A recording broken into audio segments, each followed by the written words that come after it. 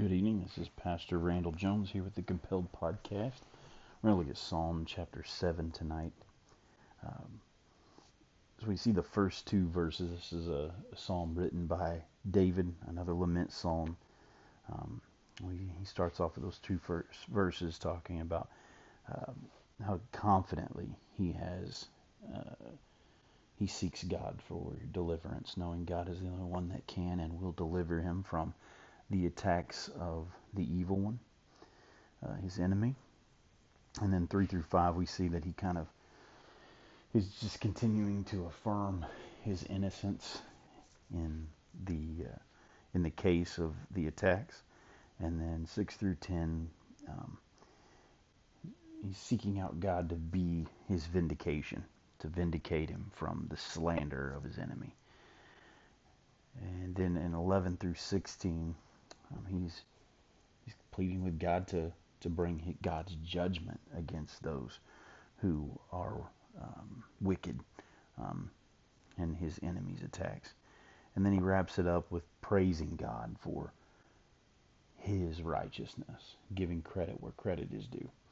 And so let's dive right in here. Let's look at these first two verses. O Lord my God, in you do I take refuge. Save me from all my pursuers and deliver me. Lest like a lion they tear my soul apart, rending it in pieces with none to deliver. Man, he is talking about the violent actions of his enemies. His violence. He alludes to this violence as giving us this comparison of lest like a lion they tear my soul apart. They are attacking him and coming at him from all angles and just brutally attacking him. But he knows where his salvation is. We see that at the beginning. He says, O Lord my God, in you do I take refuge. Meaning, even in one of the most violent attacks of my life, God, I trust you. I'm not afraid. Right? Save me from all my pursuers and deliver me. Knowing that his salvation and his deliverance can and will only be found in God. Verses 3 through 5 say this. O Lord my God, if I have done this, if there is wrong in my hands, if I have repaid my friend with evil or plundered my enemy without cause, let the enemy pursue my soul and overtake it, and let him trample my life to the ground and lay my glory to the dust. Now, this is not something we try to do very often. One of the things that we so much enjoy doing is being right. And no matter what, even if we know we're wrong, we always want to try to put up a front like we're right and the other person's wrong. And man, we see the humility in David saying, look, if I'm only seeing this from my selfishness, let me be paid what is mine, right? Let my enemy overtake me. Let him take me now. If I am wrong, let me lose. Let me take the loss for this one. And I think sometimes we don't do that enough. We always are more worried about being right and fighting for being right than understanding there may be some things that we need to learn. Maybe we're not right. Maybe we are wrong. And we need to have some humility and brokenness and repentance for those things. And that's hard to do. But that's the one thing that we see, oh Lord, if I have done this, in verse 3, if there is wrong in my hands, if I have repaid my friend with evil or plundered my enemy without cause, let the enemy pursue my soul and overtake it. That shows one is some confidence in David of he honestly believes he's innocent. But for God to be the one that brings light to those things that are in the dark places of our souls to prove whether we are or not. God is the only one that can and will and should be the one to do that. And we see God or David offering up the deliverance of his soul to God and saying, look, if I've done this, let him come and get me. And there's some confidence in his trust in God. And because of his trust in God, he has a confidence to know that he wasn't wrong in this. And we're going to see why he feels that way at the end of this psalm. All right. Let's look at 6 through 11. Here we go. or 6 through 10. Arise, O Lord, in your anger. Lift yourself up against the fury of my enemies. Awake for me. You have appointed a judgment. Let the assembly of the people be gathered about you over the return on high. The Lord judges the peoples. Judge me, O Lord, according to my righteousness and according to the integrity that is in me. O let the evil of the wicked come to an end, and may you establish the righteous. You who test the minds and hearts, O righteous God. My shield is with God, who saves the upright in heart. Man, we see God, he's seeking God for this vindication, saying, I can't make myself right. I can't vindicate myself. God, you're going to have to do this. You're the one that judges all peoples, he says in verse 6. Judge me, O Lord, according to my righteousness. He's not just putting his enemies on the fine. He's saying, God's not just going to judge my enemy. He judges me. Right? God, you come to me, right? You just got done through this section of saying, God, if I'm wrong, let my enemies overtake me. And now he's even saying, look, I understand this because I am not the righteous one. God is the righteous judge. He's the one that can see within my soul.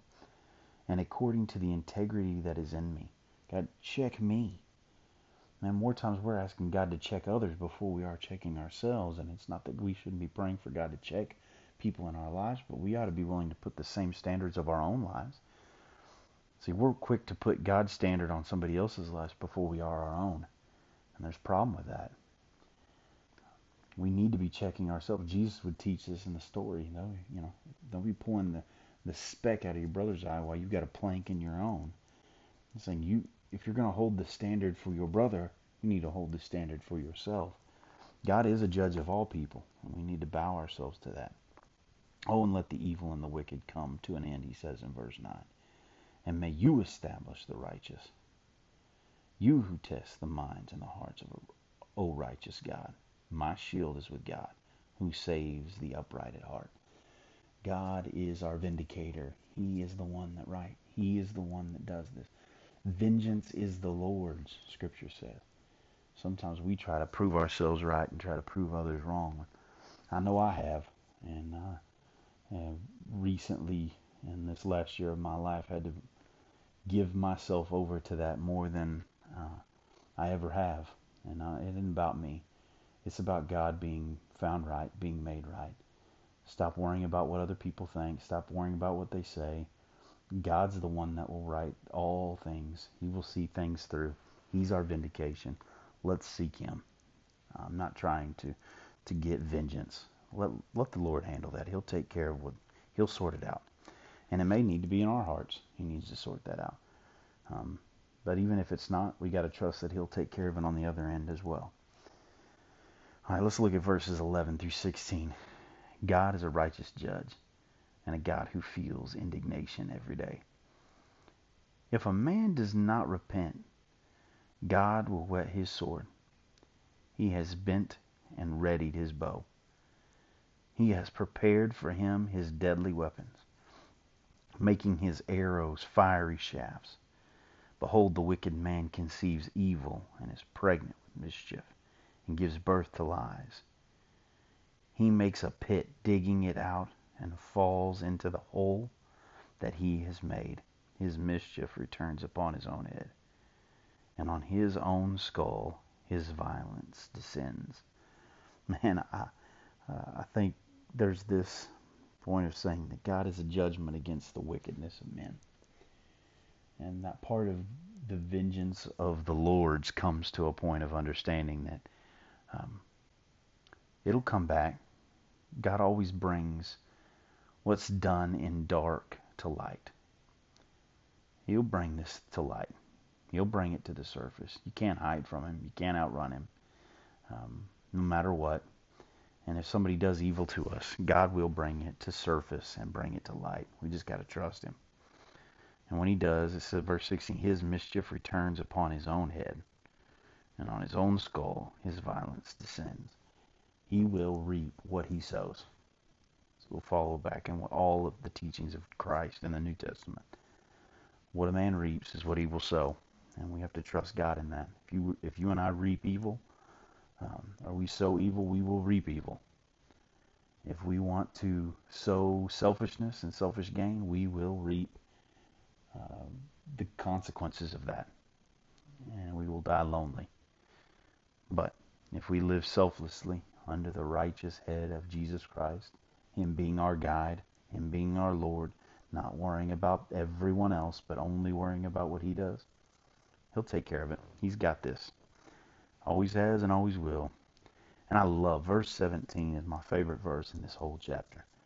He says this, I will give to the Lord the thanks due to His righteousness, and I will sing praise of the name of the Lord Most High. Where are we giving praise? Praising God for doing something right. For us doing something right isn't praise. We're trying to praise ourselves. He says this, I will give to the Lord the thanks due to His righteousness. If you and I have anything right in our lives, it is God. And He is worthy of all thanks, all glory, all praise.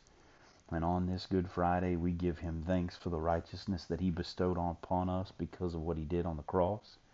And we know that Sunday is coming, that the atonement of the blood of Christ that was paid for your sins and my sins gives us new life. And His resurrection on Sunday is a praise and a glory that you and I get to walk in a new life because of the atonement and the resurrection of Christ. And we praise Him for that. And why does He do it? Why will I sing? He says, I will sing praise to the name of the Lord Most High. There is no name above His. He is the Lord God Most High. Let's pray. God, thank You for Your word. We thank You for being the Most High God. We thank You for Your vengeance. We thank You that we can trust You in all situations and circumstances, that we can lean in on You, on Your lap, on Your grace, and know that You are a God that has everything in control. We don't have to try to fix things ourselves. We don't have to try to do things on our own. You are a God that does that all by Yourself.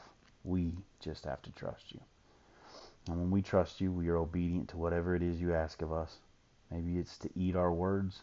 Maybe it's to seek forgiveness. Maybe it is to just sit quietly and let You handle it. Whatever it is, let us be obedient followers of You as Your disciples. God, we thank You for Your truth.